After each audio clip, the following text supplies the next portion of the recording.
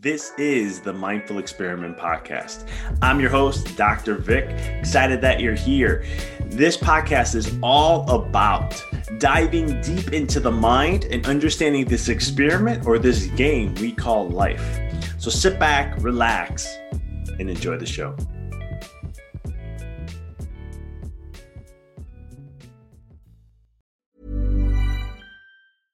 Introducing Wondersuite from Bluehost.com. Website creation is hard, but now with Bluehost, you can answer a few simple questions about your business and get a unique WordPress website or store right away. From there, you can customize your design, colors, and content. And Bluehost automatically helps you get found in search engines like Google and Bing. From step-by-step guidance to suggested plugins, Bluehost makes WordPress wonderful for everyone.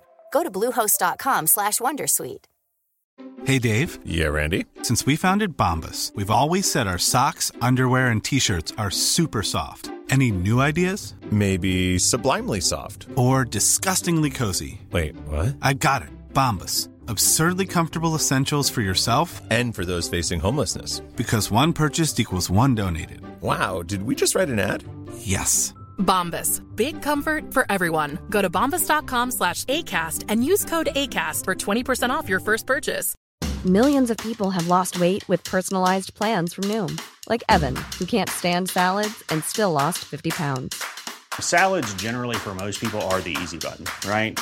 For me, that wasn't an option. I never really was a salad guy. That's just not who I am. But Noom worked for me. Get your personalized plan today at Noom.com. Real Noom user compensated to provide their story. In 4 weeks, the typical Noom user can expect to lose 1 to 2 pounds per week. Individual results may vary. This is the Mindful Experiment Podcast. I'm your host, Dr. Vic. Excited that you're here. This podcast is all about diving deep into the mind and understanding this experiment or this game we call life. So sit back, relax, and enjoy the show.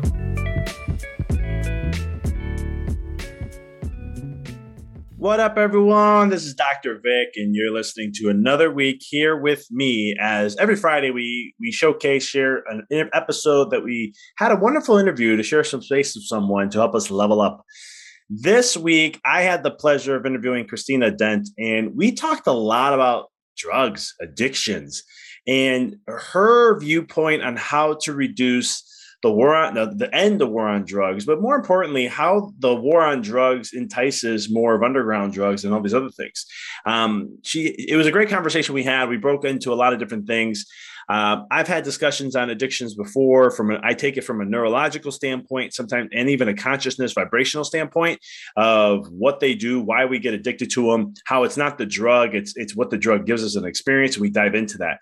Christina shares her expertise on this and much more with her whole movement of she's creating and doing to end the war on drugs for good. She actually had a TED Talk that talked about that. But let me tell you a little bit about her. She's the founder and president of End It for Good. Christina is a politically conservative Christian who supported criminalizing drugs until she became a foster parent and saw the negative effects up close. She researched why drug-related harm isn't decreasing and became convinced it's because the criminal justice system is wrong tool for addressing drugs.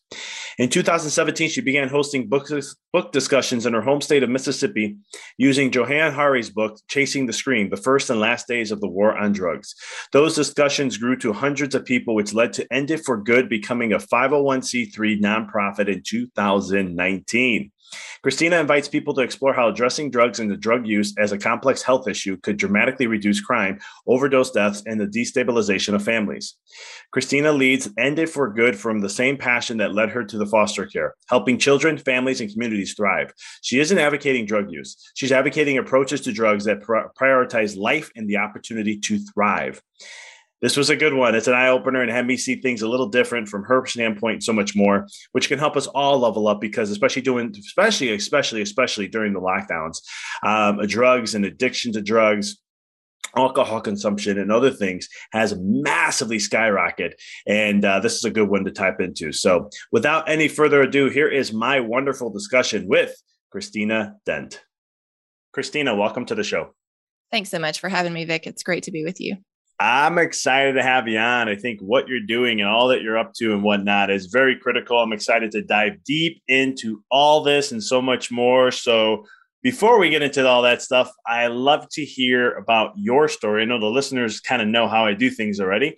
So how did you get into what you're doing today and all the work that you're doing?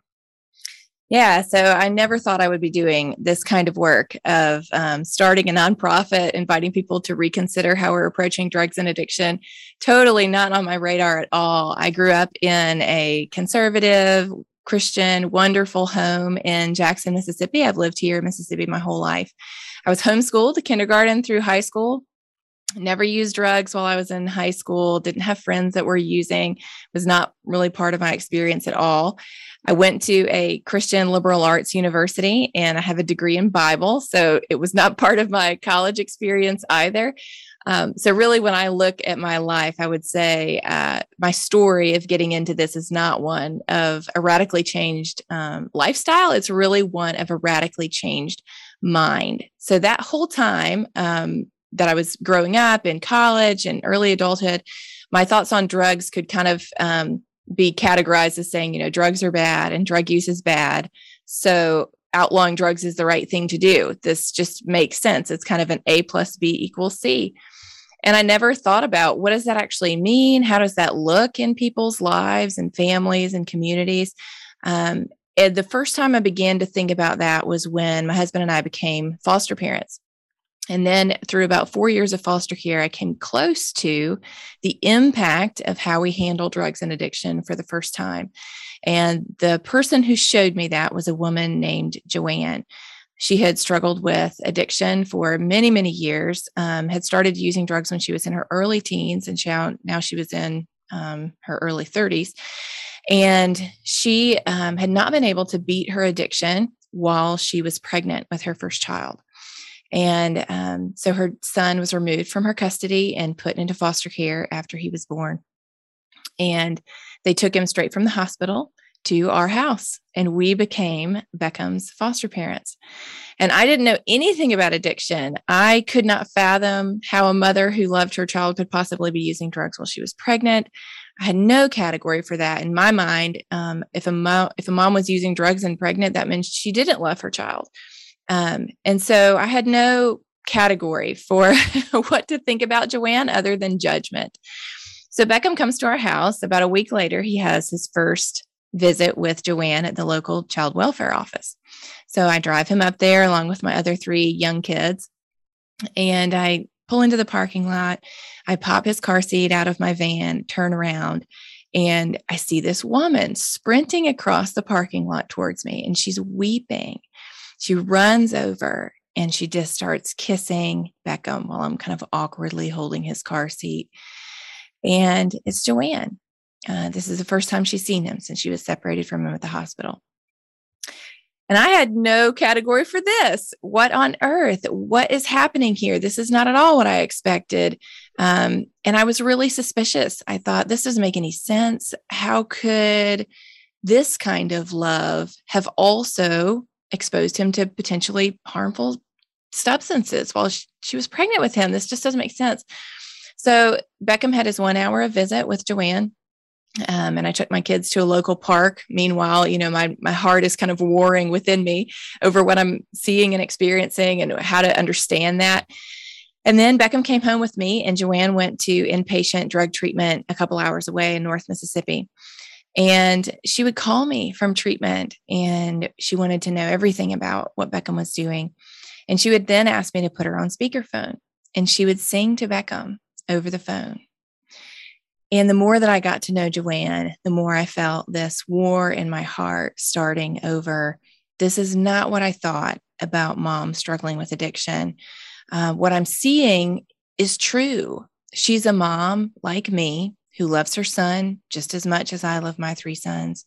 Her addiction is a really complex health crisis, maybe spiritual crisis, maybe lots of crises.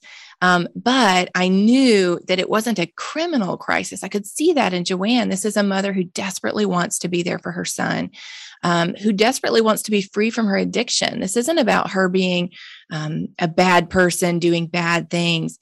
the more I got to know her, the more I realized this is a hurting person who is trying to feel better in unhealthy ways, but wants to be there for her son. And that started this just war in my heart because I knew that we were putting thousands of people like Joanne in jails and prisons every day here in Mississippi, as well as nationally, internationally. And I knew that something was wrong with that because I could see that prison wasn't going to help Joanne deal with her addiction because drugs are readily available in jails and prisons. And it wasn't going to help Beckham because it would leave him without a mother who clearly adored and loved him and wanted to be there for him. And that effect of kind of family destabilization would have impacts into the next generation. We know that. We know that parental separation has an impact on children far into their adulthood. So it really started this kind of war in my mind over what are we doing? What's happening? Why are we doing this? And are there different ways that we could approach drugs and addiction other than the criminal justice system that would get us better outcomes? And that started this journey of learning for me. What an awesome, journey to go through and see, learning that piece of information, how monumental it has been to then, move forward from that point on. Yeah. So it really was kind of, it's easier for me to talk about it now, but really it was kind of this 2-year journey after that of like, wait a second, questioning all of these things that I had thought my whole life up until then, many judgments that I had made incorrectly, many ways that I had misunderstood things. And so really what I learned along that journey, what I tried to do is like zoom out as far as I could get. Like, okay, let's not think about Joanne. Let's look at this big picture. You should never make policy decisions based on one personal experience. That's a terrible way to do things. And you're probably going to get some really harmful laws if you do that. So I want to see big picture, what's really happening. And what I came to realize is that when you think about the kinds of harm that we have from drugs in our society, it really, we've kind of culturally understood it as there's one kind of harm. It's just harm from drugs. But the more that I learned, the more I realized there's actually 2 different kinds of harm that are happening simultaneously. One is the kind of harm that can happen from drugs, what they can do to your body, the chemicals, ingested. And then the other kind of harm is harm that comes from criminalizing those drugs that you're putting in your body. And the more that I learned, the more I saw these 2 buckets of separate harms. And the more I realized the vast majority of the harm that we see is actually either created by or exacerbated by criminalizing those substances. And that was a new concept for me. So I'll just quickly kind of explain that because it is for a lot of people who just haven't like me, had an opportunity to kind of rethink or learn what we're doing with drugs. So when you think about what happens when you criminalize a substance, let's take something that's not a drug. So let's not think about heroin. Let's think about like tomatoes. You have somebody who is producing and selling tomatoes. You have somebody who's buying them. And then you have the thing that's exchanging hands. You have the actual product, the tomatoes. So if we go back to talking about drugs, those same things are present there. We have people who are producing and selling them, people who are buying them, and then the actual drugs that are exchanging hands. And the more I learned, the more I realized criminalizing drugs increases harm in all 3 of those categories. So on the market side, with production and sale, it forces a massive market underground. So they're not allowed to be sold legally. Drugs aren't allowed to be sold legally. So they're sold illegally. And there's no court system for people to settle their disputes. And so it increases crime by like 10,000%. The vast majority of all crime that we have isn't created by drugs. It's created by the criminalization of drugs, by forcing that extremely lucrative market underground. And now it's just gangs and cartels that have the ability to make all of the money from the illegal drug trade. So we're not fighting crime by criminalizing drugs. We're actually funding it by giving a $500 billion a year industry to people who are only willing to break the law. So we have an increase in crime because of that market transfer from a legal transfer or a legal market to an illegal market. So we have a lot of extra harm, a lot of extra crime coming coming from the market. Then you have what happens to it, the substance that's changing hands when you criminalize it. So when you have a legal regulated substance, you know how much, you know the potency, you know the purity. You can look on the bottle and see how much you're supposed to take. That's going to help you and not kill you. But when you have drugs that are forced out of a legal way of being sold, you lose all of that regulatory opportunity. And instead, you have little baggies of, white powder that are being sold on the street, and people have no idea what it is that they're actually getting, if it's enough that's going to get them high or if it's too much and it's going to kill them. There's no way for them to know. And what prohibition of drugs does is it encourages the underground market to sell more and more potent substances. So if you're going to smuggle something, you want to have the biggest punch in the smallest package. So if you've been to a sports stadium, let's say, where alcohol is prohibited on the inside, what you see is when people are tailgating outside, their vast majority of them are drinking beer.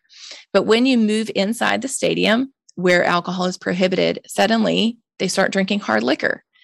But it's not because their tastes have changed around alcohol. It's because the forces of prohibition have come into play. And when you need to smuggle something, you need that biggest punch in the smallest package. And that's what we're seeing today with fentanyl, which is all over the news, people dying of overdoses from fentanyl. Fentanyl is a really potent opioid. It's used in hospitals across the country every single day in safe and effective ways. It's not fentanyl per se that's killing people. It's the fact that fentanyl is on the street that's killing people, and they're getting it in unregulated forms. And if you don't dose it appropriately, there's just a razor thin margin between getting high and dying if you're using fentanyl. So my son, when he was 4, my youngest son, he slammed his finger in a door and had to go to the emergency room to get stitches in it. So I brought him into the emergency room. He's crying. We're in the nurses are coming around trying to figure out what he needs. And a nurse comes in, she's smiling, and she says, great. She's got a little syringe dropper. She says, great, I've got some fentanyl for him. It's going to help him feel better until the resident can come in and put those stitches in. Now, how could you give a 4-year-old straight, pure medical grade fentanyl and it doesn't kill him? It helps him. And yet we have grown men and women who are dying every day from overdoses from fentanyl. It's not because of fentanyl. It's because when you give fentanyl in a way that's legal and regulated, it can be a helpful tool. When people are getting it on the street where it's not regulated, it can easily kill them. So this market transfer increases crime. The substance, what happens to substances, increases potency, and you lose all control over what's actually in the substance. And people can put whatever they want to in there. They can put fentanyl, they can put brick dust, they can put, who knows what they're cutting these drugs with on the street.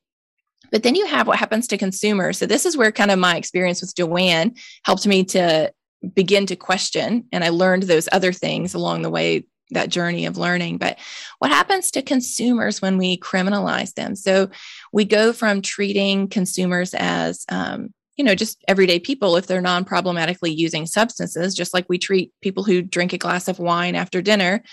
We don't treat them as patients that need help. We don't treat them as criminals that need punishment. We just say, that's your choice. You may choose to non-problematically use drugs. But for people who are problematically using, like Joanne was, we have a choice of what we're going to do. Are we going to offer them medical care? Are we going to treat them more as maybe somebody who needs help, a patient, or as somebody who needs to be arrested and put in prison and treated as a criminal? And so today, when we think about consumers, 1 in 10 Americans has used an illegal drug recently. Now, that number is not coming from some drug policy reform organization. It's coming from the Office of National Drug Control Policy. That's like the people at the federal level who are in charge of enforcing drug prohibition. Their number is that 1 in 10 Americans has used an illegal drug recently. So we have lots and lots of consumers of illegal drugs. And yet we have tens of thousands of people every year who are arrested, put into the criminal justice system which is very difficult to get out of once you are in. It's lots of financial strain. Certainly you can lose your liberty and actually be incarcerated. So, for Joanne, she wasn't arrested for that prenatal drug use, but I happened to be in a courtroom.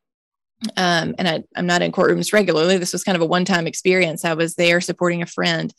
And what happens in courtrooms for sentencing is you're there and you have to get there at 9:00 or whatever. And then you hear everyone's cases and you just have to be there until the person you're there to support's case is called, because the sentencing goes very quickly. This is not like what you see on TV where, there's the judge and the jury and lots of, it's an hour or 2 hours long of making the case.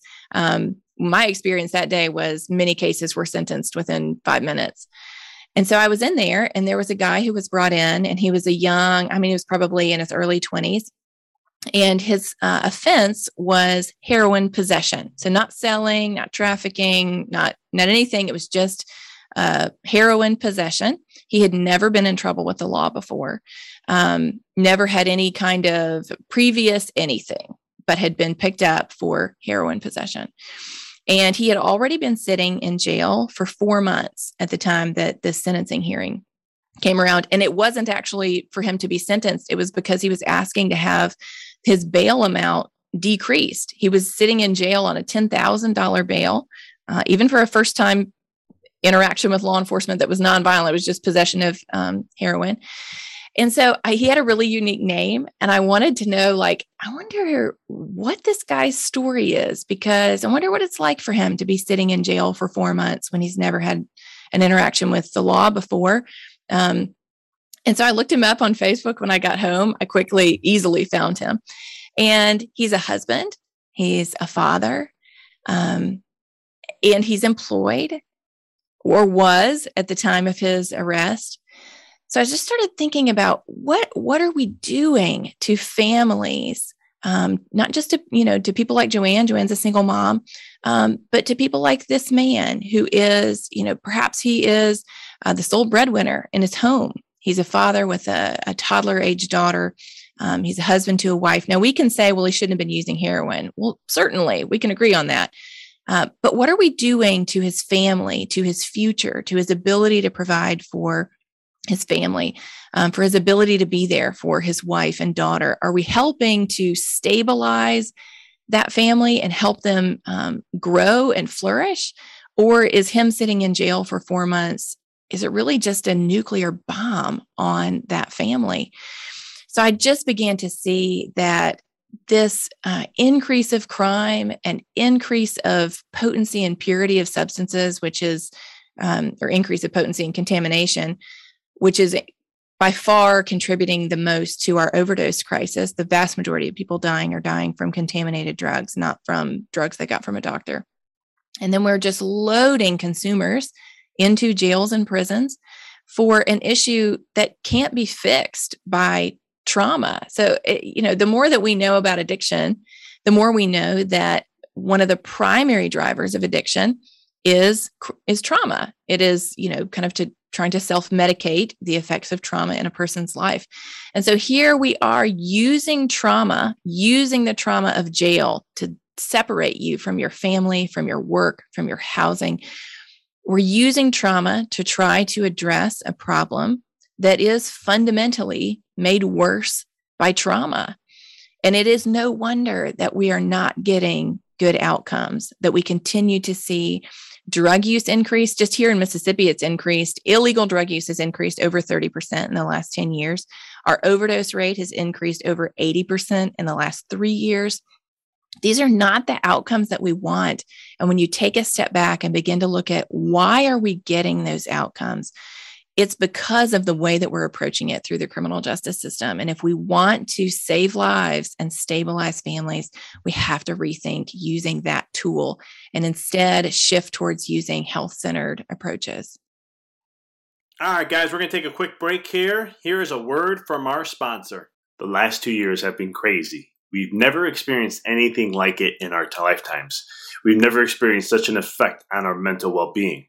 Unfortunately, a lot of us have been beaten down by anxiety, stress, and poor sleep due to all the uncertainty in the world. And if you're a working parent, you've had the extra difficulty of keeping your kids occupied 24/7 while trying to work from home, and that's just not an easy task. So if you feel exhausted and burnt out, you're not alone. There are tens of thousands of people in a similar place right now. The question is, what can we do to enhance our mental wellness and recapture our zest for life? One critical thing I'm advising all my family and friends to do is take Magnesium Breakthrough daily. Here's why. Stress and anxiety deplete your magnesium levels. Low magnesium levels then contribute to more anxiety. It's a vicious cycle. By supplementing with Magnesium Breakthrough, you can break that cycle because you'll be getting 7 unique forms of organic full spectrum magnesium for stress relief and better sleep, all in one bottle. Taking Magnesium Breakthrough will help you to experience more energy, stronger bones, healthier blood pressure, less irritability, a calmer mood, reduced muscle cramping, even fewer migraines. And because it supports mental wellness, Magnesium Breakthrough can help you finally feel yourself again. Simply take 2 capsules before you go to bed, and you'll be amazed by the improvements in your mood and your energy levels, and how much more rested you feel when you wake up. For an exclusive offer for my listeners, go to magbreakthrough.com/Dr. Vic and use Dr. Vic 10 during checkout to save 10% and get free shipping. All right, let's get back to this rockin' episode. I love how you bring this all up, and I appreciate the elaborate explanation on all this and so forth, because it's like one of those things where, you know, the war on drugs, I mean, if you look at the stats of, and you probably know this way better than I do, but like you look at the stats when war on drugs started and you look at where we are now, it's like, it's just a failing system. And then you look at, I love what you brought up at the end here, where you're talking about how we're actually just putting more fuel to the fire. Mm-hmm. Because it's one of the things where when we look at, you know, you brought up the whole thing of why addiction occurs, and it's trauma. And I've always said people get addicted because you're trying to avoid something within, you're trying to numb it and it's more of my background. I've learned that addictions happen because not like the substance. Sometimes people get so hooked, like, well, this is a very addictive substance, this is why they do this.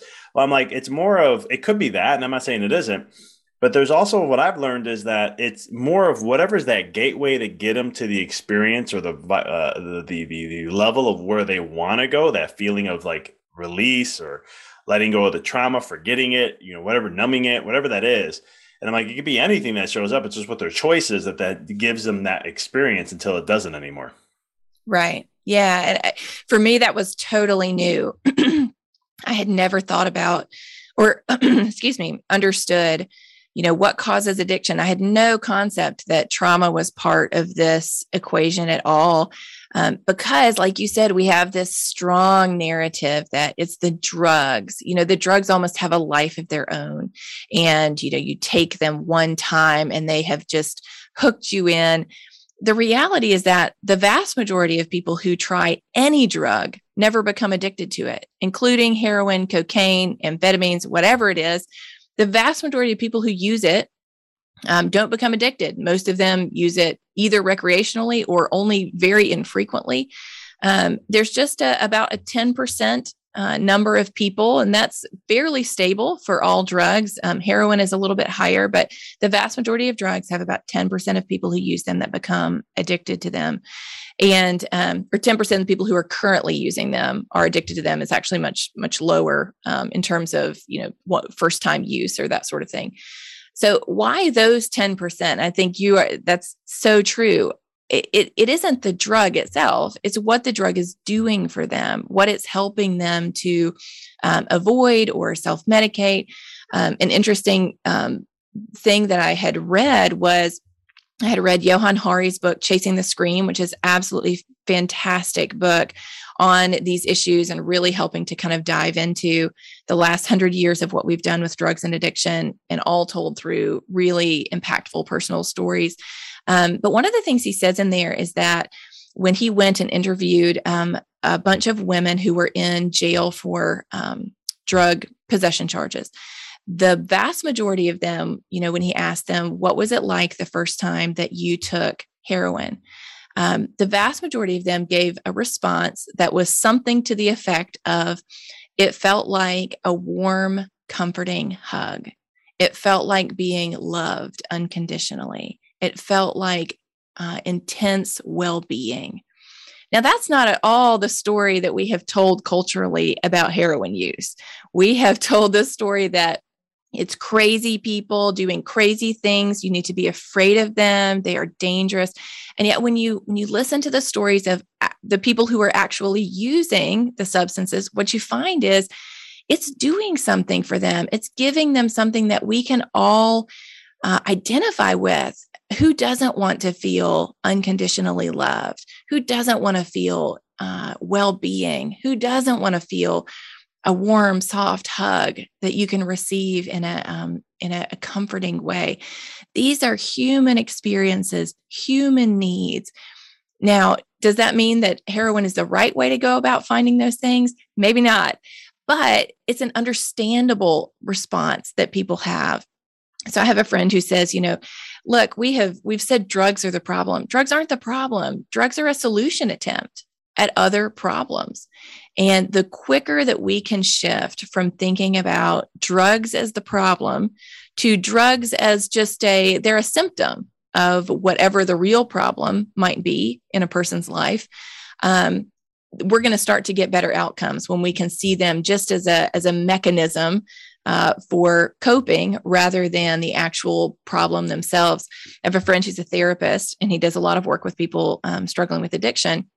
And he said, now he has credentials behind that, but even before he started specializing in addiction, he said, I was working with addicted people, and what I found is that I was having a lot of success because I never talked about the drug.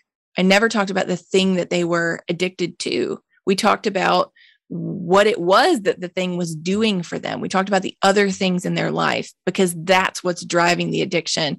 And you can't get rid of the drug or the gambling or whatever the addiction is unless you address why that addiction is there. What is it doing for them? And how can you help them find other ways to cope that are not so harmful? So absolutely, we're on the wrong track when we have got our focus on the mechanism people are using to cope. We need to shift our focus to what are they coping with and how can we help them cope with that in a healthier way. I think once we do that, it will shift the game altogether, and we won't have all these things, until then, because it's what's the word I want to use? I don't know, it's fascinating to me about this because it's like, again, we're looking at something and again, like you said, they don't want to be in that state, and they're just trying to do whatever they can is the best to get out of that in any way they can to get that break, to get that. Now, I've had one person told me one time, like I interviewed someone and they were talking about how they used to have an addiction. And then they were like, it was just the one thing that gave me an escape of life. And I just wanted that. I didn't care what the negative effects were. I didn't care about that. I just wanted the escape. I didn't care what I took to get there. I just wanted that escape.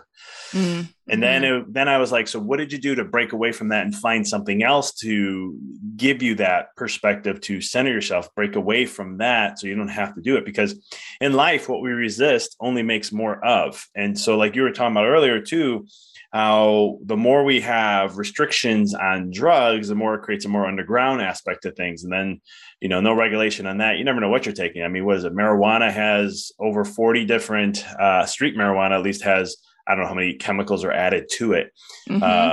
Compared to if you go to like in Chicago, in Illinois, it's recreational. If you go to a dispensary, you're getting pure marijuana. That's it. There's nothing else mixed into that. Yeah. And so that's a tough thing for a lot of people, particularly people with my background, coming from a more conservative background or, a faith-based, Christian worldview or other faiths as well.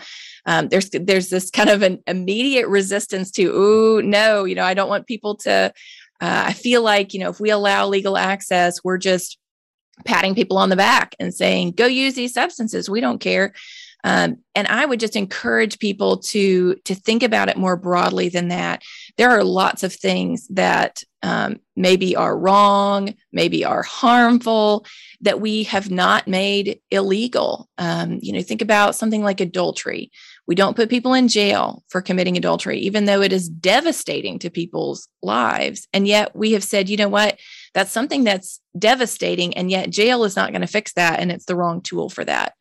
We think about, other kinds of addictions, gambling addiction or alcohol addiction or, tobacco or pornography. There's lots of addictions that can be really harmful to people. And yet we don't put the vast majority of people struggling with addiction in prison for just what they're using to fuel their addiction. Now, if they go harm people, if you drive drunk and you hurt somebody or you're caught driving drunk, yes, you're going to be prosecuted for that because you're endangering other people now. It's not just your own addiction. You're now, that addiction is moving into the public sphere. So whether or not something is right or wrong is not the barometer of whether or not it should be illegal. And we intuitively know that. We know, if everything we thought was kind of wrong was made illegal, we would all be in jail. There would be nobody left in the world. And so we know that. And yet with drugs, this narrative of the moral right thing to do is to make drugs illegal has been so deeply interwoven into the fabric of American culture that it's really difficult to see outside of that. And yet, I think what I came to the conclusion of is that as I looked at the amount of lives that were being lost or destroyed by the effects of prohibition, not by the effects of the substance, which certainly can have its own effects, but by prohibition, all of the crime and the destabilization, particularly of countries south of our border, producing countries, they're producing drugs that Americans are consuming. We drive the vast majority of, we consume more drugs than any other country in the world. And so we have production countries that are producing those drugs on the underground market, selling them to American consumers primarily. And they are bearing the weight of incredible crime and violence in their communities. And that's preventable. That's a choice we have made. I was talking with a guy last summer who his mom grew up in Colombia. And it was during kind of the height of Colombia's cocaine trade on the underground market. And as I was talking to him, we were talking over Zoom because in the middle of COVID. And he said, yeah, actually, can you see the necklace that I'm wearing? And his mom had passed away a couple of years ago, and he was wearing a necklace that she had worn when she was a girl growing up in Colombia. It was a little gold cutout in the shape of the country of Colombia. And he flipped it around on the back and he leaned close to his computer. And on the back of it was engraved her blood type. And what the government had encouraged them to do when she was growing up in Colombia was to have their blood type either tattooed on their body or on their body in some way. She wore hers on a little charm necklace because so many civilians were getting, caught in the crossfire of this extremely violent underground market that was selling illegal drugs because they weren't allowed to be sold legally. That even a girl growing up in Colombia whose family was not involved in the drug trade at all had to wear that necklace because so many people who were just civilians were living in that kind of world where they could at any time be caught up in that violence. So that's a preventable experience for millions of children growing up in high crime areas. The majority of that crime is caused by prohibition. We made a choice to prohibit, to push those drugs underground, to empower and fund those gang and cartel activities with all of that money. And we can make a choice not to do that anymore. We can make a choice not to force so many people to only have access to drugs on the underground market where they're contaminated and very potent. The vast majority of these overdose deaths are preventable. They're happening because people are using contaminated drugs and they don't know what is in them.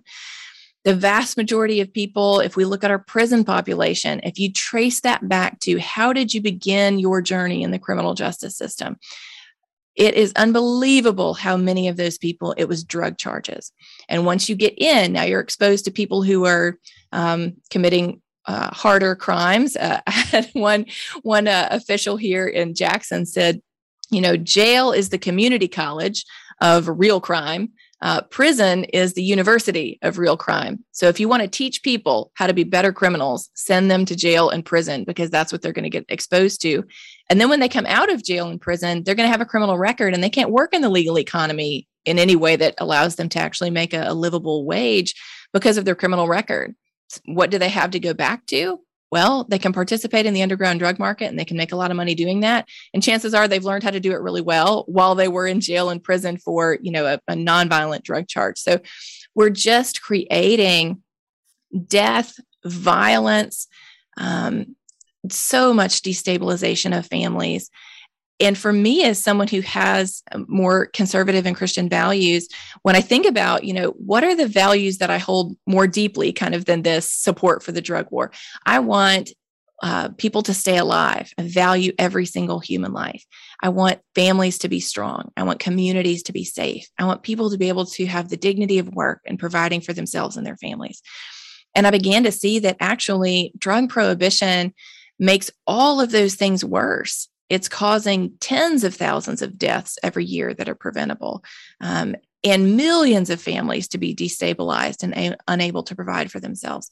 So I didn't change my mind about how we handle drugs because I changed my values. It was, I learned new information and I realized the same values I've always had have led me to a different conclusion about the best way to handle drugs.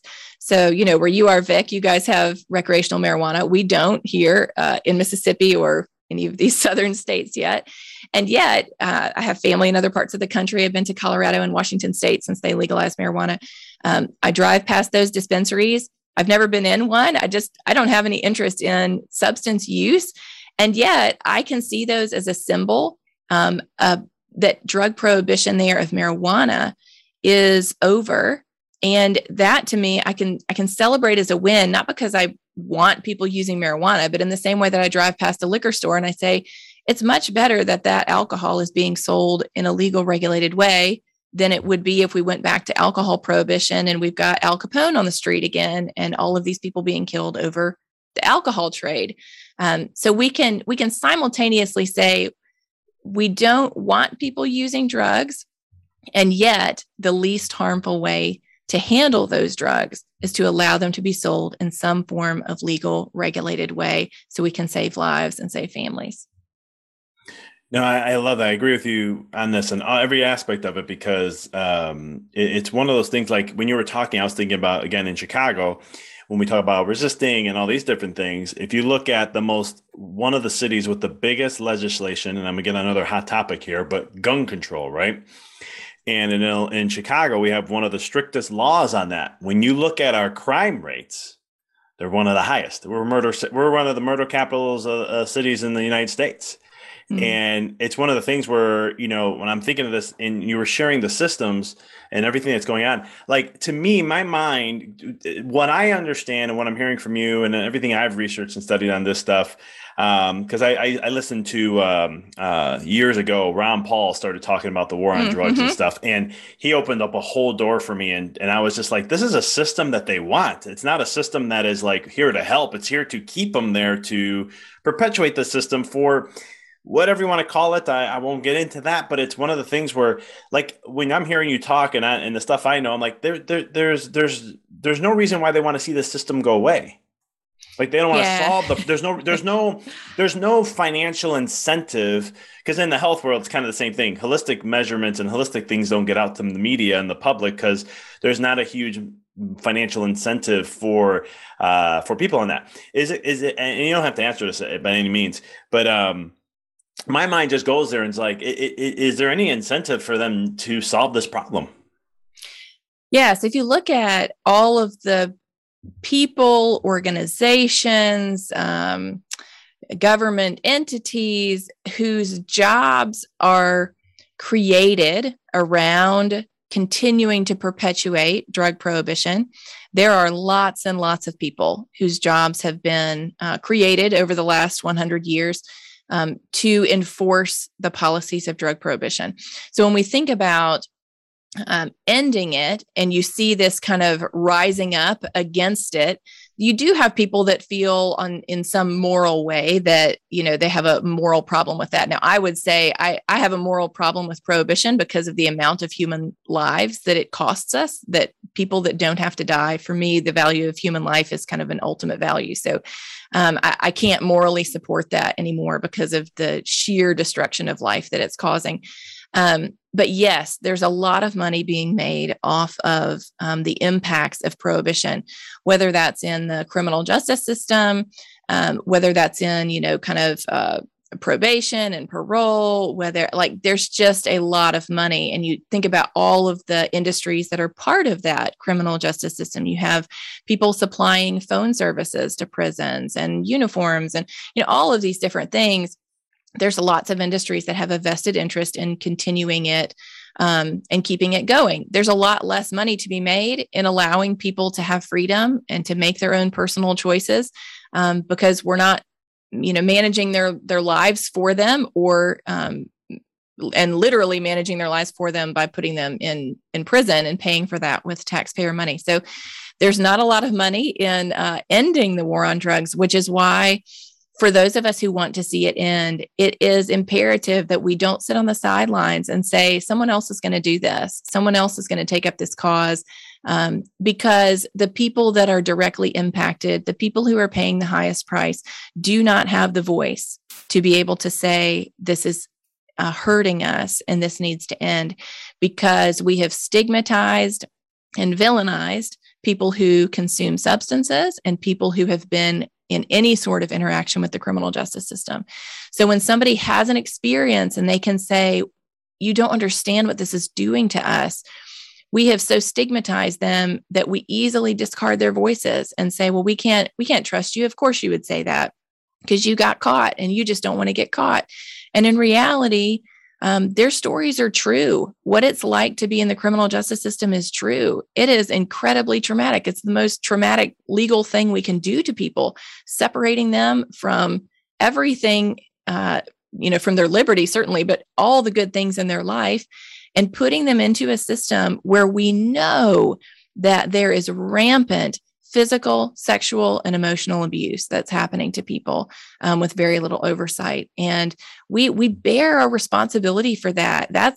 For me, that's what I feel. As long as these policies are perpetuated, those of us who are voting for them, we bear the moral weight of what is happening to people because we have the opportunity and we have the ability to change what we're doing. And so I that's what drives me. I want to be part of solutions. I don't really care about drug use at all. I don't want to use these drugs that I want to be made legal and regulated. I want to care for people and I want to care for families and I want fewer children in foster care. And I want more kids at home with their parents and parents raising kids and parents healthy and able to raise kids. That's what makes me passionate about this. And that's what makes me able to, even with 3 sons at home, my oldest just turned 13 last week. I don't want them using drugs. And yet I was just telling them last night about this conference we had yesterday here in Mississippi. I was flipping through pictures and talking to them about it. And I was flipping through and just telling them, this is my friend who lost her son to an overdose a couple of years ago. This is my friend whose son is in prison for 20 years for a crime related to his addiction. And I want them to see that their mom is working on something that, these drugs can be really harmful. They can really they can be part of a really destructive pattern in your life. And yet we can handle drug use in a way that doesn't further destroy and destabilize people's lives. That's what I want for my sons. That's what I want for all of the kids that are growing up now, what I want for future generations here in America. And America has the power to change the way that the world sees drug policy. We kind of started a lot of the biggest types of prohibition, and we largely exported those to the rest of the world. And we can take that first step again in ending prohibition and switching to a health-centered approach that's going to allow people like Joanne to have a better life. Joanne today is sober. She's been sober now for 5 years. Beckham just is in kindergarten this year, and she now works full-time with other people who are trying to enter long-term sobriety. She does intake coordination at a treatment center. So she's doing great. That's only possible because she's not in prison while Beckham has been growing up without her. Now, that doesn't mean that it happens that way for everybody. There's lots of people who go to treatment and they relapse. Sometimes that relapse is deadly. Sometimes they go to treatment 7, 8, 10 times. But it can only happen in a positive way if she's not in prison. We don't get a guaranteed positive outcome if we don't put her in prison, but we know what's going to happen if we do. Beckham's going to grow up without a mom, and Joanne's addiction is not going to be treated in prison. And so we have options. We don't have a perfect solution. There is no perfect solution in a world that's broken and in people that have experiences that they want to numb, and there's substances that allow them to do that, sometimes in helpful ways, sometimes in really harmful ways. So Joanne is kind of this, positive outcome story. About the same time that was happening with us and Joanne, there was another mom, very similar demographic to Joanne, named Nikki, who was criminalized for her prenatal drug use. So Joanne was using drugs off the street and did not get caught. Nikki had relapsed during her pregnancy and was doctor shopping to get the prescription drugs that she had relapsed on. And because of that, her name came up in the prescription drug monitoring system, and she was arrested. She was prosecuted, and she just got out of prison about 2 months ago. So while Joanne has been there raising her son, Nikki has been in prison while her mom has been raising hers. So we can look at those two women and say, we didn't have a guaranteed outcome with Joanne, but we knew exactly what was going to happen with Nikki. Her bond with her children was broken for that many years. And now she's having to come back with a felony record, trying to rebuild a life. It doesn't have to be that way. We do not have to respond to drug use in that way. If we want fewer moms using drugs while they're pregnant, we need to make the door to help as wide and free, and not free financially. I mean, wide as in like unintimidating. We're not going to take away your liberty. We're not going to arrest you as possible. Because if women are scared when they are pregnant, if they're scared that they can't beat their addiction, it's going to keep them away from prenatal care, which is the number one thing that could help them during their pregnancy. So we have to break away from this mindset of somebody's doing something bad, we need to punish them for it. If we want to help fewer children be exposed to drugs prenatally, we need moms out there, women who get pregnant, to know the door to help is wide open to you. And we want to help you have the healthiest pregnancy that you can. We can handle more people like Joanne and help them to get treatment if they're ready for that. We do not have to destabilize families in the way that we did for Nikki. And that's the choice that's before us. It was people like, you and me, everybody else, who has led us to the place that we are on drug policy and drug prohibition. And it is just regular people like you and me that can lead us back out of that. We're voters. We can let our elected officials know we don't want to continue down this path. We want policies that reduce harm, that save lives. And the more people that make that voice heard, the quicker we will end the failed policies of the past and be able to chart a new course into policies that save lives and help more and more people have a life that is thriving. I love that. I could talk to you all day about a lot of things you just shared in there. But, for those who are listening and they're like, yes, I want to know more about you, following you, seeing what you're up to and all the work you're doing and how to be more advocates in this area and so much more, how can they connect with you? They can go to enditforgood.com. That's END, like end it for good, which for us, that would mean end the war on drugs for good. Enditforgood.com. /get started. There's a couple of options there for ways that they can get involved, things they can do. You can follow me on social media at Christina B. Dent, and also End It For Good at End It For Good MS. We're on Twitter, Instagram, Facebook. And if you want to kind of, if you say, yes, I want to be part of this, but I'm just not sure how to have this conversation with somebody, I don't understand it quite well enough. On our homepage, on our website, enditforgood.com, I did a TEDx talk a couple of years ago. So it's a 20-minute version of the same things that you and I have been talking about, Vic, today. And it's a way that you can just send that to somebody and say, hey, can you listen to this and let's discuss it? Let's discuss these ideas. What do you think about this?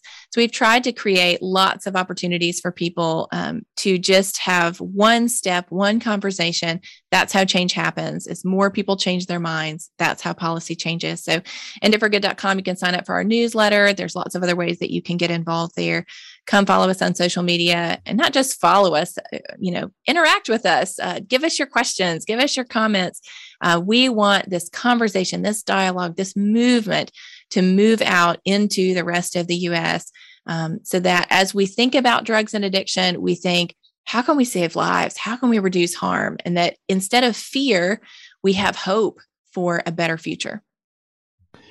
Love that. Appreciate you and all the work that you're doing and all the taking time here to share what you're up to and all this wonderful information, Christina, with us here at the Mindful Experiment and all the listeners.